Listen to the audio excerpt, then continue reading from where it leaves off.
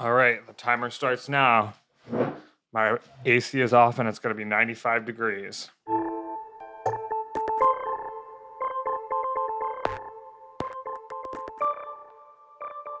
Hello and welcome to the 538 Politics Podcast. I'm Galen Druk. I hope everyone had a nice Memorial Day weekend. When we recorded our late night primary podcast last week, I mentioned that we would follow up with a conversation about public opinion on gun laws, and that is what we're going to do today. As with every mass shooting, there are specifics to the Uvalde school shooting, the shooting at a Buffalo grocery store, and an Orange County church that are unique, and there are other aspects that we've seen before. But what is clear from these tragedies is that they've once again sparked a conversation about gun laws in America.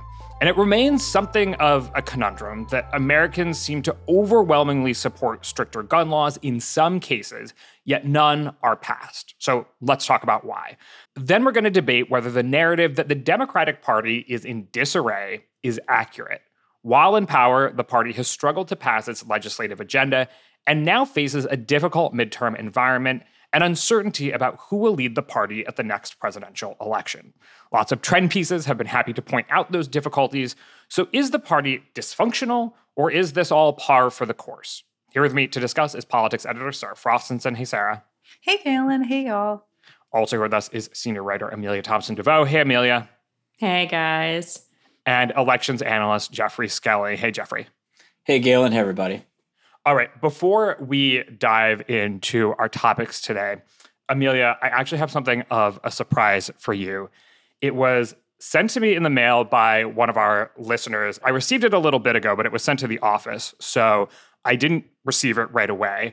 And then I wanted to wait, of course, for you to be on the podcast so that I could share it with the listeners. It is, for people watching the YouTube video, you can see it. It's a button.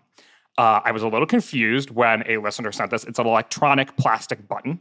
I was a little confused, but then I turned it on and pressed it, and this is what it says. Ask a little partisan. Woo, woo, woo, woo.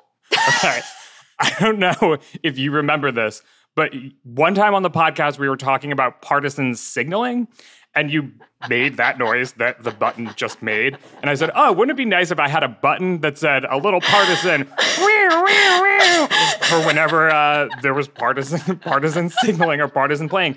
And a listener took that seriously and sent us a button that says, ask a little partisan. Woo, woo, woo, woo. And there you are. Now we have it, Amelia. I'm speechless. Wow. 10 out of 10. Love it. Yeah. Do you love it though, Jeff? Oh, yeah. Oh, yeah. I love it. I love this.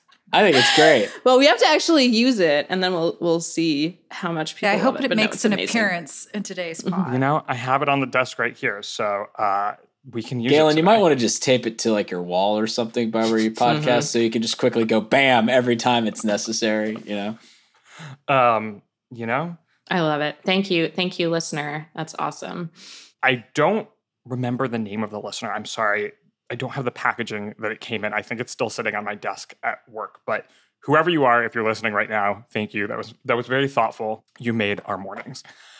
Okay, let's get to it. And we're going to begin with public opinion on guns. So this podcast has been around for major mass shootings at the Pulse nightclub in Orlando, the Parkland school shooting, a shooting on the Las Vegas Strip, and more. And we've had some version of this conversation repeatedly, but in light of recent events, it's worth readdressing. So let's begin with the basics. What does the overall public opinion landscape look like when it comes to stricter gun control laws, Jeffrey?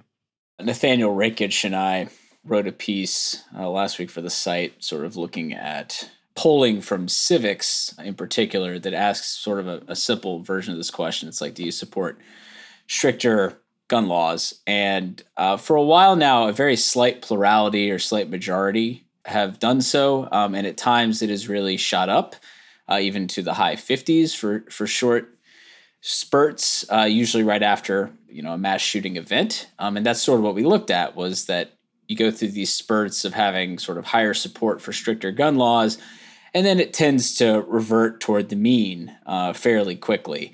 But on the whole, at least in a vacuum, these polls, that poll and then long-term polling from Gallup, which has regularly shown that a majority support stricter gun laws, that there is, at least in a vacuum, more support for stricter gun laws than not. But as I'm sure we'll talk about, that actually playing out doesn't seem to be quite the case.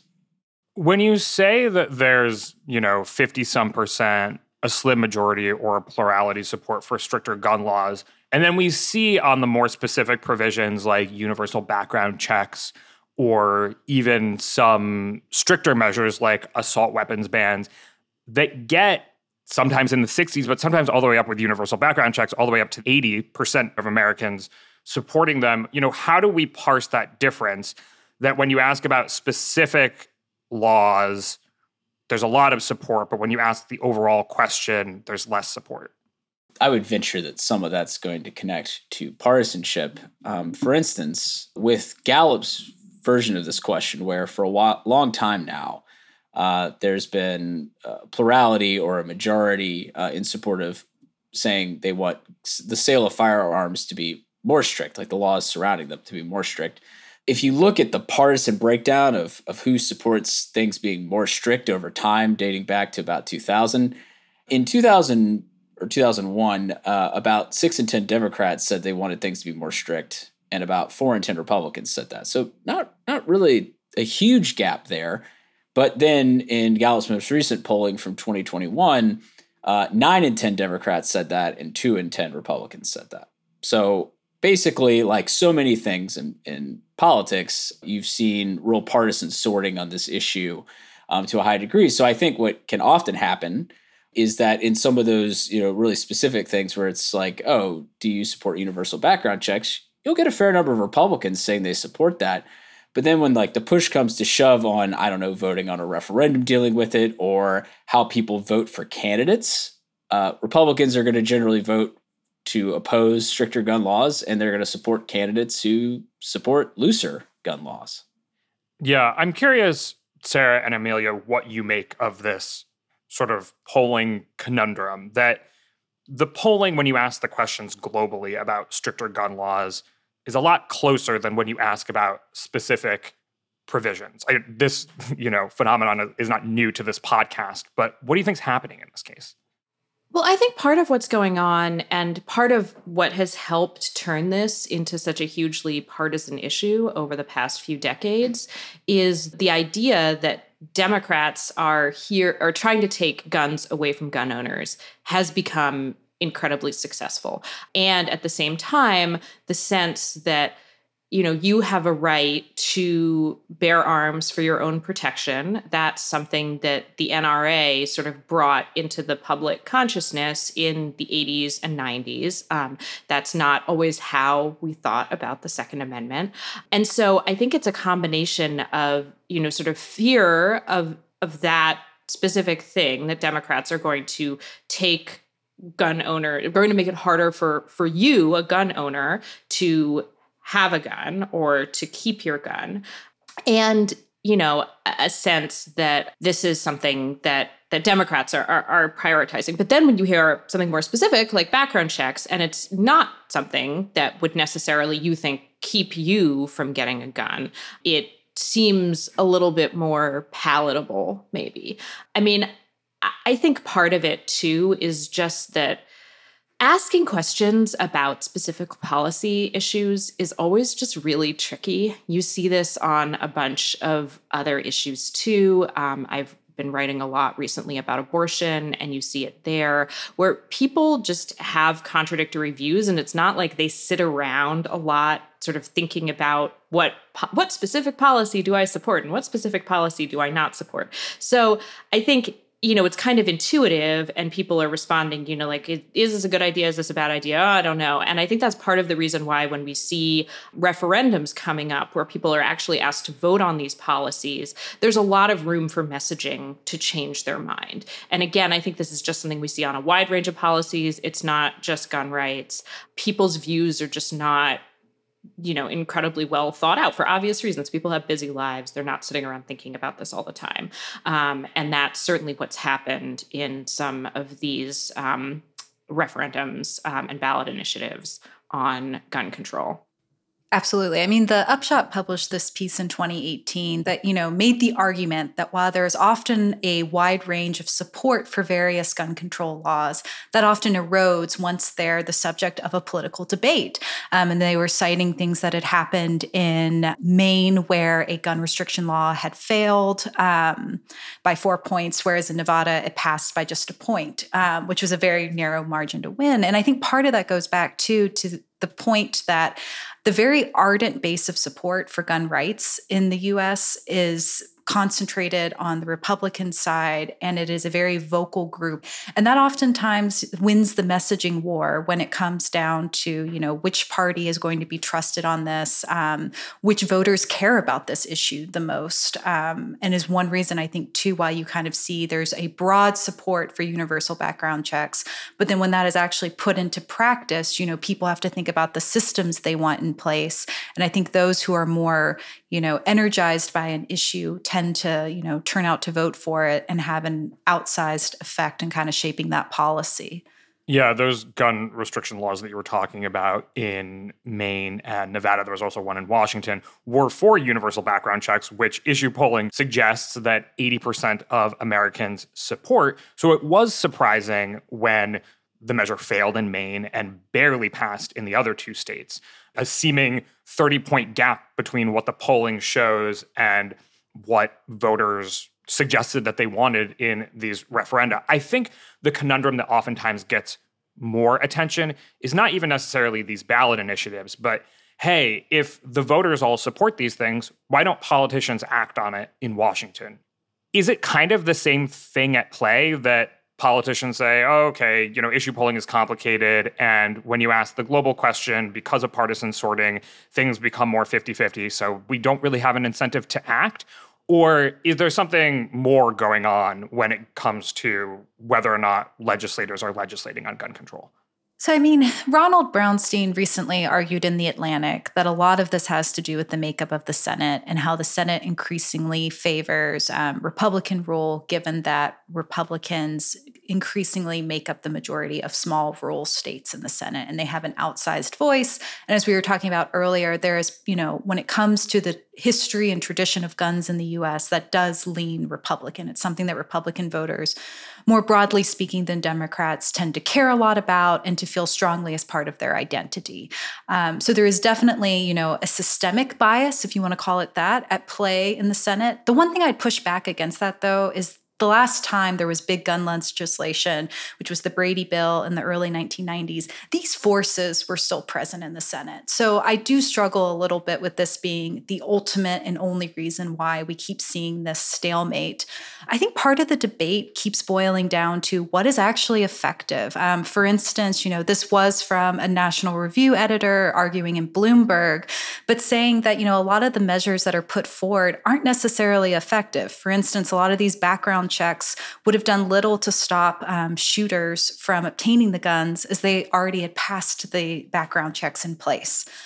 And, so there is that element of Americans often don't agree on what type of legislation should be put forward. But then I think, in terms of the inaction, and it is an inaction that we increasingly see, just from the Republican Party on this issue. Back in the day, there were more conservative Democrats in rural areas as well who would push on this. But it's just that, on the issue of gun control, voters trust Republicans on this issue as much as they trust Democrats. A Pew Research Center poll from earlier this year found that 38% of Americans agreed with Republicans on gun policy compared to 37% who agreed with Democrats. That's essentially, you see both parties as, okay, I kind of trust how they handle this. And so then I think, and this was something that erstwhile 538er Harry Enton argued at CNN, but it just doesn't give a lot of incentive for Republicans to act on this. There has been discussion on the Hill. They're currently on recess right now, but maybe pushing forward on red flag laws, which would stop someone like the shooter in Uvalde, to kind of put a flag on the purchase, given maybe some mental health issues at play. But it just is something that time and again, legislators don't necessarily want to push on because there isn't necessarily fallout from voters on inaction on this. Yeah, I was reviewing an article I wrote about this conundrum 4 years ago. And one of the studies that I looked at in that article had a really interesting finding about how people assign blame for shootings, basically. And they found that gun owners were much less likely than people who don't own guns to say that mass shootings happen because of the availability of guns. People who own guns were more likely to assign responsibility to an issue like parenting. And so I think that's part of the issue, too, that people just are not on the same page about what is causing these shootings. And so, it's hard to feel like there's a big public consensus. Maybe people kind of, again, like at a sort of intuitive surface level will say, oh, sure, maybe there are some things we can do to prevent this from happening again. But in terms of actually getting to the root of the problem, there are some really fundamental disagreements among Americans about what's going on. And so it makes sense that there would be pretty fundamental disagreements about the solutions. And that makes it really hard to come up with a policy agenda that works for everyone. Yeah, I think that's exactly right. I mean, just think about some of the policy prescriptions that have been offered by the two parties on this. They couldn't be farther apart. Republicans call for arming teachers, or the idea of having sort of like one-door schools or something. But then on the flip side, Democrats want to, ban assault rifles, which clearly Republicans are not going to agree to. So in thinking about like the Senate again, a 50-50 Senate, and you have ideas that are, worlds apart, basically, two different worlds. How do you find an agreement? And maybe it is on something small like the red flag law, but it's, in terms of like seismic changes, are basically almost impossible to imagine happening. What was the context in which the Brady bill was passed that seems not replicable today? And also from a public opinion standpoint, back in 1990, when Gallup started asking about whether or not Americans wanted stricter gun laws about the same or less strict, 78% of Americans said they wanted stricter gun control laws. So what was going on in American life back in the first half of that decade that both Americans wanted stricter gun laws and ultimately got them in the Brady bill? I mean, a big part of that was there was a lot of violent crime. Just the levels of crime in this country were far higher in the 1980s and into the early 1990s. So I think the atmosphere from which people were talking about these sorts of issues, and the fact that you could see, such high levels of support for stricter gun laws, much higher than we even saw after, say, the Parkland shooting in 2018 in Gallup, sort of speaks to it was just a different environment, and maybe it was easier to find some sort of bipartisan agreement. Though I will mention, Democrats did have full control of Congress and the presidency and had sizable majorities in both the House and the Senate when that was passed, when the Brady bill was passed. So, that's also something to keep in mind. I think today the go-to boogeyman for Democrats on the issue of gun control is the NRA. Politicians on the left talk about it a lot. Is there a way to quantify how much this actually has to do with the NRA? Like, is it actually this all-powerful organization that is preventing gun control laws from being passed? Because we haven't mentioned it so far, and we've mentioned, other structural issues and partisan sorting and things like that. Where does the NRA come into this? It's a really interesting question, Galen, and I'm not sure I know of a good way to quantify the impact. Curious if Sarah and Jeff have thoughts. But I certainly think the NRA is a key player in helping to create the environment we're in now, where guns are such a partisan issue and where, in a sense, they don't need to play such a big role. I mean, if you're thinking about what was happening a couple decades ago, the NRA was playing a really instrumental role in trying to get candidates who supported their stance into office and sort of setting the agenda in terms of what was on the table for those candidates to support, what wasn't. The fact that we're not talking about them, I think, really just shows how embedded this has become in partisan culture. So I think in a sense, like they're not the boogeyman that they were because they have been so successful at making this into an issue that politicians will just carry forward without them. Yeah, I think it's important to understand that the NRA is not a big spender in terms of like political ads anymore. I mean, it's just like it's not their spending that matters. It's the fact that there is a huge block of voters who have sort of taken on the positions that the NRA holds and are in many cases single issue voters almost in terms of their support for gun rights and opposition to stricter gun laws. You still see candidates say like, I'm endorsed by the NRA because they know that's going to register with this very important block of voters, that are mostly Republican leaning.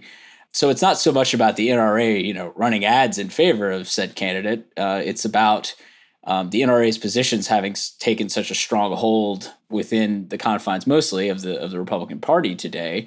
So in a way, the NRA has sort of already won. Yeah. No, consider this stat from the Pew Research Center. This was a 2017 survey, but 74% of all gun owners in the U.S. agreed with the statement that their right to own a gun is essential to their sense of freedom. If that isn't 3/4 essentially support for a messaging of, rights to, bearing a gun is essential to their freedom. If that's not a victory for the NRA, I'm not sure what is. And even, we've talked about a lot of the power this holds over Republican voters. Consider that until recently, someone like Senator Bernie Sanders, who hails from a small rural state, was in good standing with the NRA. America's relationship to guns, particularly rural America's relationship to guns, is a potent one, and it's a different one that a lot of legislators outside of rural areas don't understand fully. Mm-hmm. Wrapping up here, based on everything we've said, does it seem like this effort in the Senate to find some bipartisan agreement will be successful this time? I mean, how would you rate it? Because it does seem like there's a group of Republicans and sort of Democratic counterparts who are taking this seriously and trying to actually pass a law instead of doing what the Senate has done plenty over the past, year and a half, which is vote on something that is dead on arrival to sort of prove a political point that, Republicans don't care, this is what Democrats stand for. What's the likelihood of this compromise bill succeeding at this point? Oof, that's a dangerous question and bet. I don't know is the answer. I mean, right now, Congress is on recess, so it's a little challenging to suss out how these conversations are going.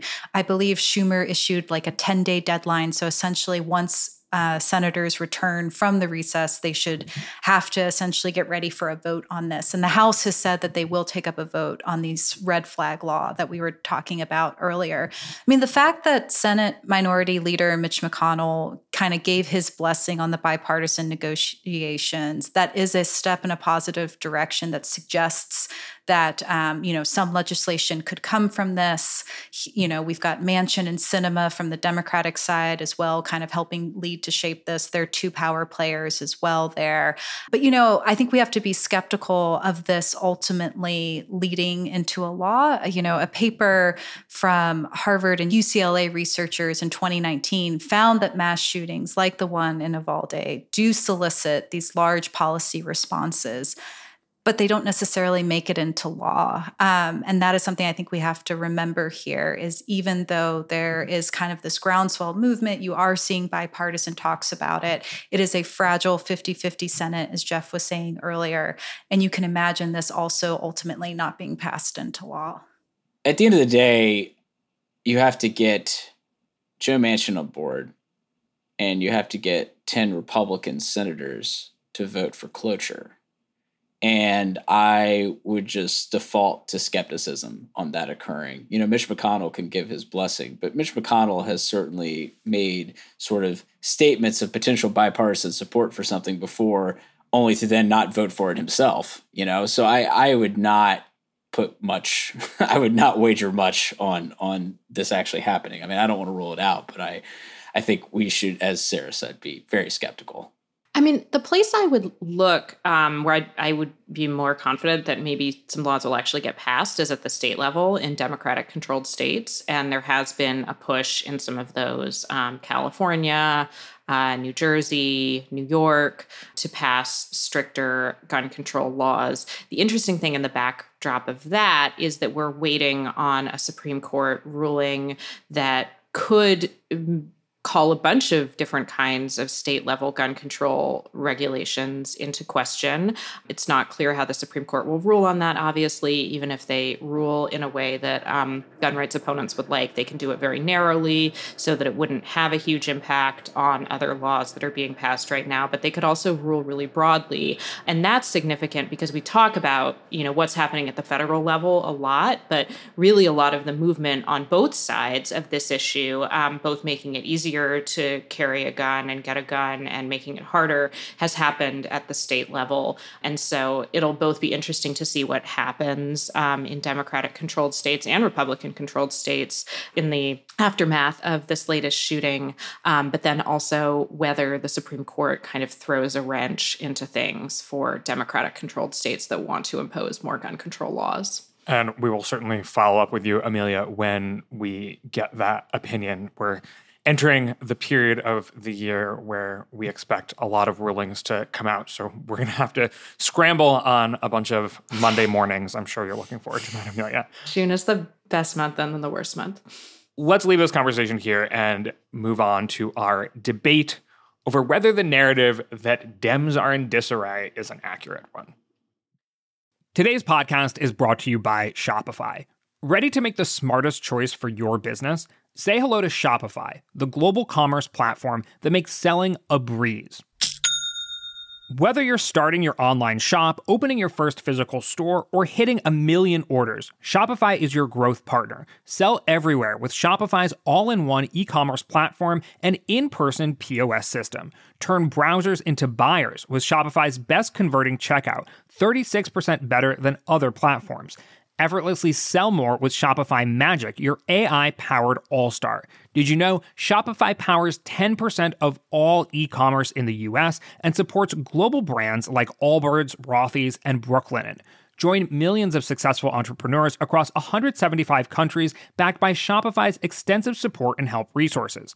Because businesses that grow, grow with Shopify. Start your success story today. Sign up for a $1 per month trial period at shopify.com/538. That's the numbers, not the letters. Shopify.com/538. Hey, I'm Andy Mitchell, a New York Times bestselling author. And I'm Sabrina Kohlberg, a morning television producer. We're moms of toddlers and best friends of 20 years. And we both love to talk about being parents, yes, but also pop culture. So we're combining our two interests by talking to celebrities, writers, and fellow scholars of TV and movies. Cinema, really. About what we all can learn from the fictional moms we love to watch. From ABC Audio and Good Morning America, Pop Culture Moms is out now wherever you listen to podcasts. The idea that the Democratic Party is in over its head has been such a common narrative in the political media that the refrain, quote, Dems in disarray, has become something of an online joke. It perhaps pokes fun at both the media and the party itself. As Democrats in Washington have struggled to pass legislation with their slim congressional majority, the narrative has again gained traction. Now we are entering a midterm election cycle that's projected to be bad for Democrats. On top of that, parties are usually in full support of their incumbent presidents, but there have already been whispers about candidates that could run in Biden's place in the next election. So Democrats seem to be in an odd spot, struggling with everything from pleasing the base to an unclear lineup for future candidates to fighting between the establishment and progressives to the prospect of being out of power in the Senate for years to come. So let's debate if all this is enough to say that Democrats are actually in disarray, or if these are temporary hurdles that are being exaggerated. So we have a couple different angles from which we're going to address this question, but just to place a marker down before we get into some of the deeper analysis, I want to ask each of you if you think that Dems are in fact in disarray. Sarah, why don't you kick us off? Ooh, I was hoping to have Jeffrey and Amelia go first so I could be the voice of discontent if necessary. But yes, I think Democrats are in disarray. I think our politics are one increasingly of sound bites, and where the two parties stand on various cultural issues determine so much. And I think Democrats struggle to craft a message that appeals to voters. And I think we're going to touch on this in the discussion, but I think something that we're still debating here too is, after Biden won in 2020, it was a thin majority in Congress. It was an anti-Trump campaign, and there just hasn't been internal consensus on what governing looks like for Democrats. All right, laying out the marker. Anyone want to agree or disagree? I mean, my view of this is sort of yes and no. Oh, come on, Jeffrey. No. Have it both ways. Well, no, I think it just sort of depends on what angle you're coming at it from. I think that Democrats are having trouble governing, but that's not particularly weird in any way. So maybe they're in disarray, but is it weird they're actually in disarray? No, not particularly, not with their incredibly slim majorities in Congress. It's really difficult to govern when you need all 50 of your senators to agree on something. And then, for things that aren't, can't be passed via reconciliation to also get 10 Republicans to come along to vote for cloture. That's really hard. And, even in the House, they entered with 222 to 213 seat majority, which means, you need basically all Democrats on board to pass pretty much anything in the House. So that's really, really challenging to actually get anything done. And so is it really that weird that they are struggling? I don't think so. Okay. All right. Yeah, I mean, politics is in disarray for sure. I guess I would say it depends on what you're talking about. So I will be another wishy-washy answer with Jeff, but let me explain before you start laughing at me, Galen. So I think Jeff is right about what's happening in Congress. Democrats came in promising a lot with a very slim majority.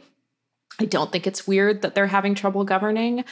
I do think, though, to Sarah's point, there is a feeling of disarray about messaging and which of those goals they want to hang on to, given that they've had so much trouble getting their legislative agenda through, and who they really want to be the standard bearer of the party. I mean, this is something that has been a tension in the Democratic Party for a while. This is not new. We had an incredibly diverse field of candidates for president in 2020, and then we ended up getting an old white guy. And, there are clearly some within the Democratic Party who are not happy. And then there's sort of tensions about, do you run to the center? Do you try to run on sort of more progressive populist messages?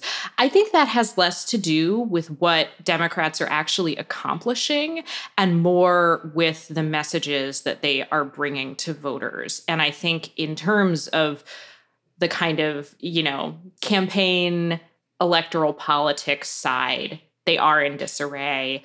On the legislative side, it just seems like Congress is broken. And I don't think Democrats are unusually broken. I wouldn't single them out for that. All right. So let's go facet by facet here, because it sounds like you think that you can say that Dems are disarray in certain circumstances, but in others, no. And it sounds like you think maybe where Dems are doing the best is on, or at least not uniquely bad, is on legislating. So I want to first review. Not uniquely bad. That's what they should run on. That's free advice for the Democratic Party. Well, let's review what the past year and a half or so has looked like from that perspective and maybe get a little more detailed. So they have passed the $2 trillion American Rescue Plan. They raised the debt ceiling, passed a budget, confirmed Ketanji Brown Jackson on mostly party line votes.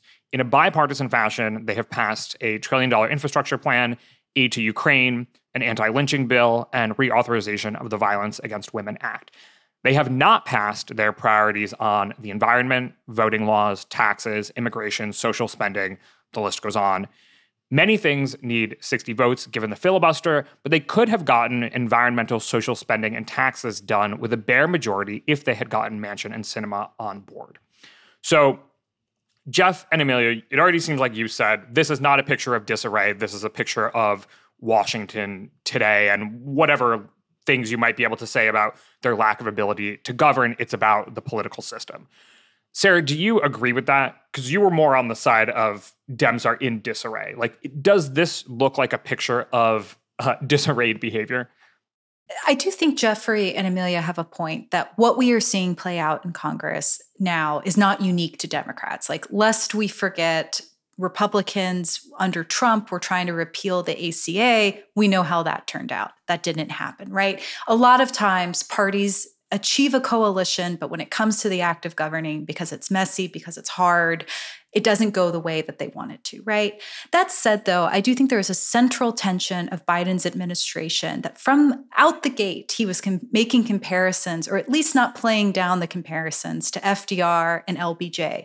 He was not elected on this resounding mandate, though. He ran as a moderate, but then once he became in office, he has tried to govern from a more liberal point of view than what he sold to voters. And I think there is a disconnect there. There's a disconnect in the Democratic Party. And ultimately, the progressives and the moderates are kind of fighting at what that strategy should be for the future of the party. We need big, ambitious proposals, is the argument progressives make, to kind of win and keep voters happy. Moderates say, hey, I come from a district that looks a lot different than yours. I'm not going to win re-election with these kind of things being passed into law. And Biden, I think, has tried to, present to voters, hey, I'm Scranton Joe, but then has adopted a lot of what, progressives in the party have talked about, but haven't actually gone into law because Manchin and Sinema have stopped that. I don't think there's one easy answer, but that doesn't speak to a party that has it figured out. And this is just kind of like Congress bickering as usual. I think there are real divides here that make governing really challenging. Well, I would actually maybe look at the Senate a different way, Sarah, because I think in some ways, given all of the kind of messaging tensions that you were talking about, which I think are really real, it's kind of surprising that it's only 2 senators that have been holding up these pieces of legislation. I think there's senators whispering in the background. I think there's a silent majority of They're like willing to be the faces of it, but yeah. Right. But the fact that the Democrats are more they are publicly fairly united on some of these issues. I'm thinking about the sort of symbolic vote that happened on abortion rights after the leaked opinion that suggested that a majority of Supreme Court justices might be about to overturn Roe. The Senate held this vote on abortion rights protections that was doomed to fail. It was a 49-51 vote. And I think that's pretty remarkable considering, where the Democratic Party used to be on abortion. They've gotten much more coherent on that issue over the past decade or so. So I think I'm with Jeff, just that they're in a space where it's just hard to govern with a majority that slim. And the fact that there is not more public internal disagreement, maybe it is just that, some senators are willing to let Manchin and Sinema carve out this maverick path and be the face of the discontent within the party. But I think it's telling, given what you were talking about, Sarah, that more Democrats are not saying, I disagree with my party on this issue, and trying to use that as a way to appeal to voters. Well, it sounds like this issue of, it's not disarrayed behavior given the slim majority that Democrats have in the Senate and in the House, for that matter. We'll get to that in a second, but perhaps the challenge that Democrats face in the Senate is a reason to believe that they might be in disarray, both today and going forward. But I'm going to leave that as a preview because we're going to get to it. I first want to focus on the midterms. So I think it's generally accepted that the party in control of the White House will lose congressional seats in the midterm elections. But does it look like Democrats are about to experience a red wave that is disproportional to what history suggests they should expect? Again, to repeat, is this exceptionally bad or just, bad for Democrats, but par for the course? I would venture that it is not particularly disproportionate. When a incumbent president has an approval rating in the low 40s, or getting down to about 40% nearly in our tracker, that president's party tends to lose a lot of seats in the House, which is the only national election and is the thing that we should be working off of, because the Senate, only about a third of the Senate is up every cycle. So that makes it's not a truly national election the way the House is with all 435 seats. So if Biden's approval rating is at 41% come November 2022, and you told me that Democrats lost 45 seats, I'd be like, all right, that adds up. That's not weird at all. That makes perfect sense, in fact. The people who have bucked the midterm trend or held back only, gotten only small losses, usually it's because their approval rating's in the 60s. And so we definitely don't have that situation here. So, Democrats losing a lot of seats would make perfect sense. This is going to become sort of like a chicken or egg conversation, but saying like, oh, it's not disproportionately bad because Biden's approval rating is in the low 40s, and that's what you would expect from a president whose approval rating is in the low 40s. Is that performance from Biden disproportionately bad? Or is it like, okay, given the economy and given inflation and all these other things, yeah, that, if you told me that this was the situation we were in and the year was 1985, I wouldn't bat an eye. Things are bad. For context, yes, Republicans only have a 2.2 advantage right now in our generic ballot average, which asks voters, if the election were held today, which party would you back? I'll just leave you with the nugget that this is the same point we were roughly in at 2010, and that was a red wave election. Yeah, I mean, the generic ballot is a bit of a lagging indicator because, as those polls start becoming polls of likely voters, I think the early likely voter polls we've seen so far would suggest that Republicans are probably going to be, if it was all likely voter polls right now, Republicans would be up by more than 2 points in all likelihood. To me, it's like, to your broader point, Galen, Biden does seem to be doing particularly bad, at least, compared to more recent presidents. Approval rating at 41%. in a midterm year is bad. I mean, I think he just recently dropped below where Trump was at about this point in 2018. I mean, we're talking very small numbers here in terms of the differences, but the point is like, he's doing poorly, and people are really worried about things like inflation. And I know we've talked about like inflation being something that tracks very closely with, or tracks pretty well with something like presidential approval. When it goes up, presidential approval goes down. And so people are worried about inflation, the state of the economy, and there's not really much to, I guess, grab hold of that's positive. And so that is also a challenge for Biden's administration and Democrats trying to run for re-election. It's like, what do you run on? There are things that they could talk about, but it's tough. And just the point Sarah was making earlier, I think Biden overpromised. We've talked about this on the podcast. Like, he came in saying, I'm going to restore the country to normalcy, and was like making these big comparisons to previous presidents that had passed sort of, really transformative policies that have reshaped Americans' lives in really fundamental ways.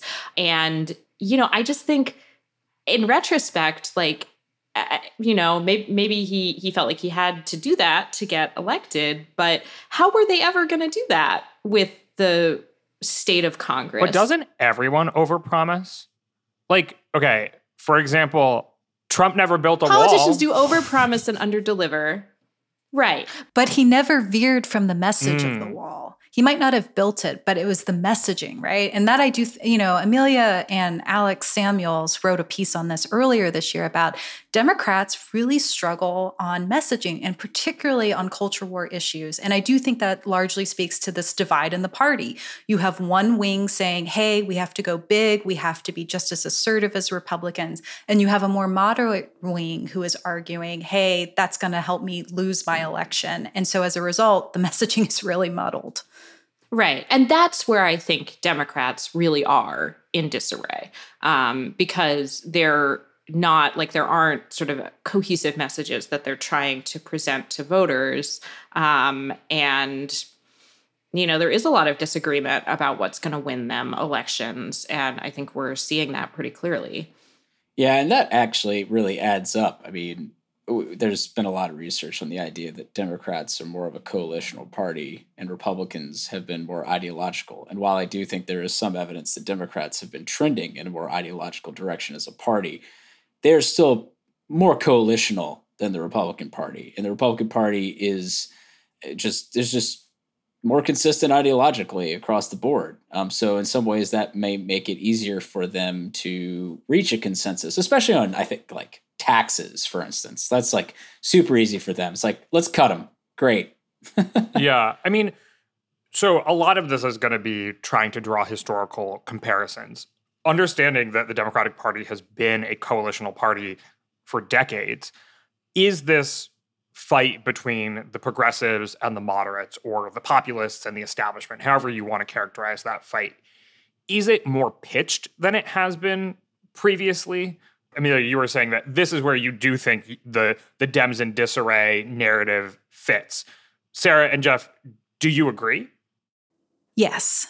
So I think right now there is a fight, not only among Democrats, but as the country as a whole, about how do we talk about race as this country.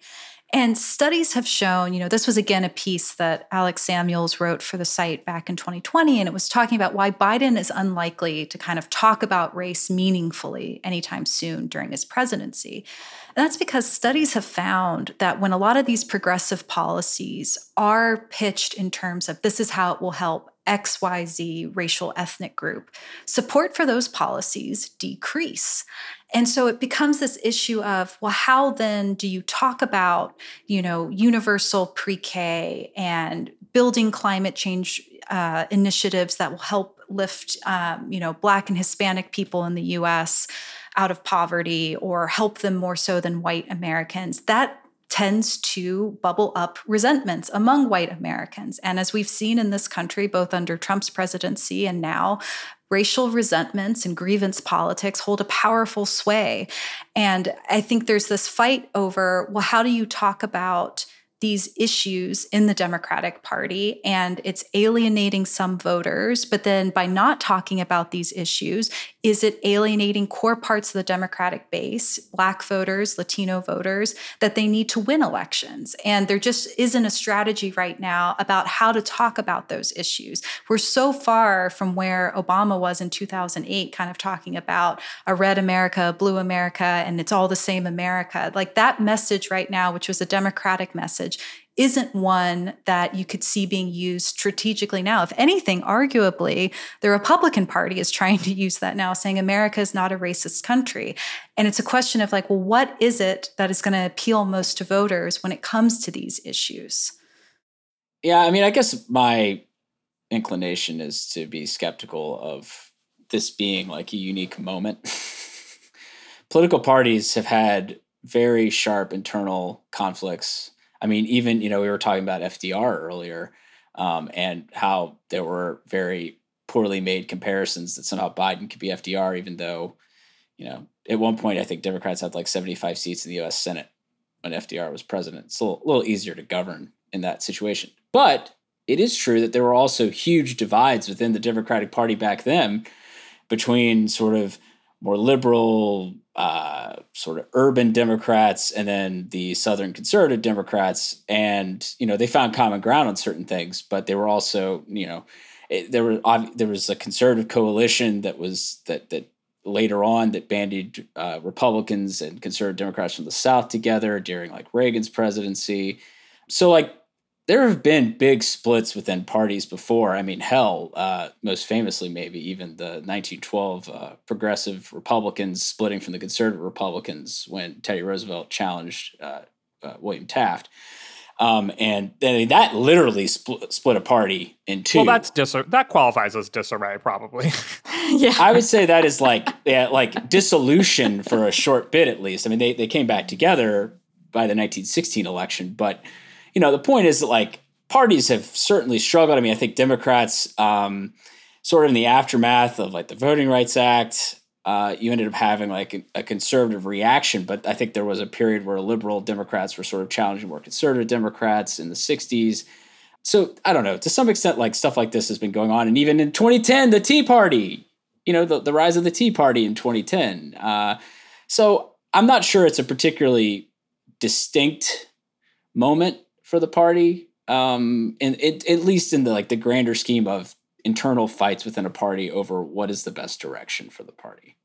We're going to have a lot more time to talk about the specifics of the primary battles within the Democratic Party in the coming months, but I want to touch on just a couple more facets here before we wrap up the podcast today. I think some of the media commentary on Democrats being in disarray has begun to focus on not just these primaries, but the 2024 presidential election and the situation that Democrats appear to be in, where Biden does not have necessarily the full support of his party for running for renomination. And although he has said he plans to, it seems like a lot of people don't necessarily believe that he will ultimately. And we addressed this when we had our 2024 Democratic presidential primary draft on this podcast. Is this a uniquely challenging situation that potentially sets the party up to be in a bad situation in 2 years? I think I would actually answer this somewhat yes, only because I do think Biden. So Biden's old. We know this. He's the oldest president ever elected, and he's old enough that I do think that there are real concerns among Democrats just purely on the age basis. I mean, we have had a president in his 70s before Ronald Reagan was president, and I was looking at some old polling on this, and it's not weird actually to have a majority of Americans say someone shouldn't run again. Even for younger presidents, I was looking, Bill Clinton was a slight plurality said he shouldn't run in 1994 after the 94 midterm red wave, but for me, the difference here is that Biden is particularly old, and it does seem like a lot of Democrats express skepticism about him running again. Now, I think that could change the moment he officially announces he's running again. That could sort of pull people in, and I am going to sort of by default be skeptical that a challenger could actually take him out in a Democratic primary. There would be some degree of sort of rallying around Biden. But at this vantage point, if you're trying to sort of, figure out where things are going to go 2 years from now, it is a little bit different because he is so old. Well, and it's not just that he's old. I mean, he's a white man who is representing an increasingly diverse party. And he, I think he may not have intended to send this message quite so strongly during the Democratic primary, but he really did kind of set himself up. I think he used the phrase that he was a bridge to the next generation of Democratic candidates. And that, of course, is not him saying, I will not run in 2024. But I think some people sort of interpreted it that way, that he would be a one-term president who was sort of here to take Trump out and then would hand things off to the next generation. I mean, this was something that came up a lot in the Democratic primary. And the fact that he's also not super popular, that he wasn't able to deliver on all of these big promises. I think if he had come in and been the bipartisan deal maker that he held himself out to be when he was campaigning, and he had, maybe the Democrats had somehow by some miracle been able to pass more of this legislation that they said they would be able to pass, and they could be a little bit more coherent on messaging. The fact of who Biden is might not matter so much. But I think there is a sense among some Democrats that they really want a president who represents who they are and where they came from. And Joe Biden is not that. Yeah, I don't know. It's hard to get past the age thing, because it's there just wasn't the same level of press reports around, will Barack Obama run? Will Bill Clinton run again, even after the 94 shellacking? Will Carter run again? And Carter, of course, had a primary challenge from Ted Kennedy, who was a senator at the time, but there was still not really this doubt that Carter would be renominated. And so it is hard to kind of separate the age component from this for Biden. Yeah, I mean, look, so again, I looked at some older polling, and normally people expect a first-term president to run again, even if they might also say that that person shouldn't run again. Even in the case of Ronald Reagan in 1982, and Republicans had a bad midterm in 1982, most people still thought he was going to run again in 1984. So the fact that you have polls showing, majority of Americans basically skeptical that he will run again, that's a different. It's different from where we've been in the past.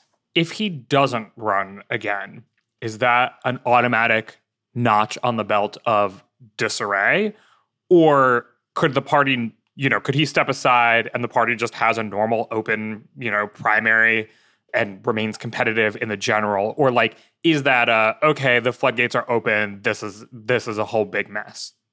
Well, I mean, you have to go back a very long time to find a president voluntarily not seek a second term. I think it's there's asterisks on a bunch of this because it's like Calvin Coolidge didn't run for a second term after being elected in 1924, but he had already served part of Warren Harding's term, having come into office because of Harding's death as vice president. So it's unusual for a president to not seek a second term. So in modern times, there would be no comparison. But I'm not sure that in and of itself isn't disarray, especially given what we are saying about Biden's age. But I think given what we saw in the 2020 Democratic presidential primary, you certainly are opening the door to a very combative, wide open. I mean, look, Kamala Harris would run the vice president, and she would probably be favored based on what we know historically. But it does seem like from 1,000 think pieces out there that there is some doubt about her within Democratic circles. So I'm sure, Pete Buttigieg would be right there to run, and there might be some governors who might consider running. And so it could be a very, very open competitive battle if Biden doesn't run. So that could create the appearance of disarray, even if in some ways it wouldn't be that strange. But I think coming off of a president opting to not seek re-election would maybe almost automatically veer into disarray territory, sort of regardless. Well, I don't know, though, because isn't there an argument that like the primary process is where parties are supposed to work all of these issues out? And if it's combative, like, is that really a bad thing? I think it's like how the process ends that matters, because you could imagine Biden stepping aside, there being a really brutal primary, but then a candidate emerging who is able to, unify the party in some way. So I think in the choice of like our disarray meter, which of those scenarios that you described, Galen, I think someone primarying Biden and having, a really serious chance, or multiple people trying to primary him, that strikes me as more disarray, because I think it is less likely to end in a place where Democrats are happy with their candidate, which is not to say that I think they would necessarily be happy with their candidate if Biden stepped aside, but I do think that it's more about the outcome than the actual primary process. And, maybe it's more healthy to have more competition in primaries. This idea that, that there should just be consensus from the beginning about who the party's standard bearer is. Like, I don't know if that's necessarily a good thing. No, I think Amelia makes a good point. I think, though, ultimately, like what really hurts Democrats is in this obsession around, will Biden run? Biden's really old. It's like, is there a backup plan? Like there's no backup plan. Like the image of chaos, I think, is already being painted. Whereas like it's going to be an open Republican primary. It's going to be contested and ugly, but there's not really, understandably, because there's not an incumbent Republican president, there's not this same kind of obsession with like, are the Republicans, like, is their house in order? Whereas, like, I think right now, a lot of the media coverage, today, in fact, NBC News must have gotten, wind of this podcast coming out, it's like inside a Biden White House adrift. It's just like there is this prevailing narrative within the Biden White House, within the Democratic Party of just kind of like chaos and where does the party go? Yeah, so I 100% agree with the idea that if Biden actually had a serious primary challenge while seeking reelection, that would be more sort of damaging and disorienting for a party. There's not really much recent precedent for that. You could talk about the 1992 Republican presidential primary with Pat Buchanan challenging George H.W. Bush, but Buchanan never really had any chance of actually winning that. You have to go back to 1980, as Sarah mentioned earlier, with Ted Kennedy taking on Jimmy Carter, and that actually, Kennedy actually had a path to defeating Carter for the nomination. And that was extremely destructive, I think, to the Democratic Party in a lot of ways. So it's at least in that short term, it's so. To me, yes, the Biden actually fending off a serious challenge is probably a more destructive scenario. We only have a few minutes left here, but the final sort of factor I wanted to bring up in all of this is how the Democratic coalition maps onto our structures of government, mainly the Senate, but of course you can talk about the Electoral College as well. I don't know how that fits on a disarray meter, if that's exactly the adjective you would choose to describe it. But we've talked about current legislative debates, the debates coming this primary, the debates coming the next presidential election, looking even longer term, maybe the next decade or so. Does the situation that Democrats face with how their coalition maps onto the Senate sort of an insurmountable challenge? I know that some analysts have looked at the situation and suggested that Republicans could have a filibuster-proof majority after the 2024 election, and Democrats could be locked out of power in that chamber for years after that. Do you agree with that analysis?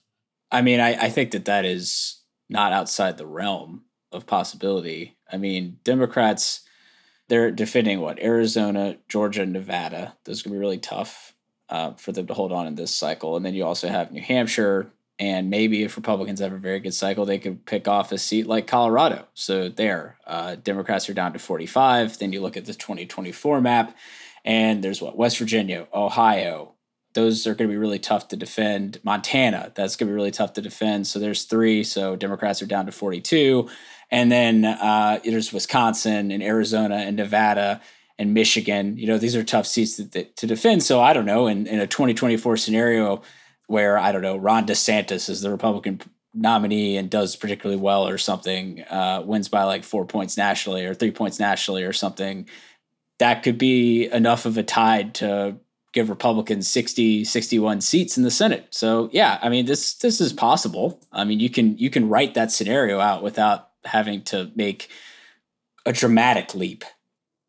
Yeah. And in fact, Matt Iglesias' Substack did write this scenario out earlier in April. And, I did think the analysis, particularly for 2022, was smart. I think as we get into 2024, it just becomes so much harder to understand what the political environment then is going to look like. And at that point, he had said if Biden had won a state by less than 2%, that, the senator in that state is likely to lose. And that seems, really to underestimate incumbency advantage. And other factors that could be at play. And that's not to negate the fact that, Tester and Manchin in particular, 2018 for both of them was like their closest re-election contest ever. So I don't mean to undermine that. But I think that could be true this cycle as well. Something that's really interesting for both Raphael Warnock and Mark Kelly in Arizona is the appeals that they're able to make to voters as incumbents. And are they able, even in states that are slightly Republican leaning, able to pull out ahead in an environment that should favor Republicans? I think it is kind of maybe more of an open question than it is taken for granted. Well, and we've been talking about whether the Democrats are in disarray. This also kind of assumes that Republicans are able to unite around a message that makes sense. And I've talked about abortion a lot because that is the only thing I'm thinking about right now. But I think you could make the argument that Republicans are in a bit of disarray over what to do on abortion right now, because you see some very extreme bans that are on the horizon if Roe is overturned. And then, you have governors of states like Arizona explicitly saying, like, that's not the direction we're going to go in our state, which I think is a signal that they are correctly seeing a full ban as something that would not be popular. other. So, I think that's another question mark as well. Like, Democrats are not in a vacuum here. And I think there's more focus on them because they have control of the federal government right now. But Republicans will also have to make decisions about what they want to prioritize and what they want to say to voters. And there's always the possibility for missteps there too. Yeah, this seems like a good moment to just bring in the fact that, once you start casting out ahead to the 2024 election, first of all, midterm election results and the presidential election that follows have very little relationship to one another. So, if Democrats get just decked in the 2022 midterms and Republicans have a great one, that does not mean that Democrats are going to lose the 2024 election. That is just not how this works. And there would be a reaction by the electorate to Republican control of the House, Republican control of the Senate, what sorts of things are going on at the state level. As I have said many times since the leaked opinion, I think the abortion situation is going to matter much more for 2024 than it does 2022, because the midterm election is so much about the president and the president's party. And the presidential election is, a head-to-head, sort of each party fighting it out with high levels of turnout, from both sides of the aisle. So for me, and also there'd just be more time for the impact of such a prospective ruling to actually be felt, and for things like, more aggressive state bans being passed and sort of people reacting to that. There's just so many variables that could affect the 2024 landscape that it's good to just be like, we don't really know how this is going to play out. We can build scenarios out and talk about how things could play out, but there's just so many things that could happen. Yeah. Someone should make a button that's like, we don't know how this will play out, that we can hit. I mean, it's important to keep the historical perspective in mind. When this podcast began in 2016, it felt like the Republican Party was in extreme disarray. By the end of 2016, it felt like the Democratic Party was in extreme disarray. Once again, after January 6th, it felt like the Republican Party was in extreme disarray. Now it feels like the Democratic Party is in disarray. So, there's a cycle to it all. I don't know if that's comforting at all for people, but or we're just all in disarray, Galen. Chaos is the vibe. Maybe that's, yes. Like when you ask about what's Yes. in disarray, it's just like everything. Everything is chaos. All right. Well, let's leave it there then. Thank you so much for chatting with me today, Sarah, Amelia, and Jeff. Thanks, y'all. Thanks, Galen. Thanks, Galen. My name is Galen Druk. Tony Chow is in the virtual control room. Chadwick Matlin is our editorial director, and Emily Vanowski is our intern. You can get in touch by emailing us at podcasts@538.com. You can also, of course, tweet at us with any questions or comments. If you're a fan of the show, leave us a rating or review in the Apple Podcast Store, or tell someone about us. Thanks for listening, and we'll see you soon.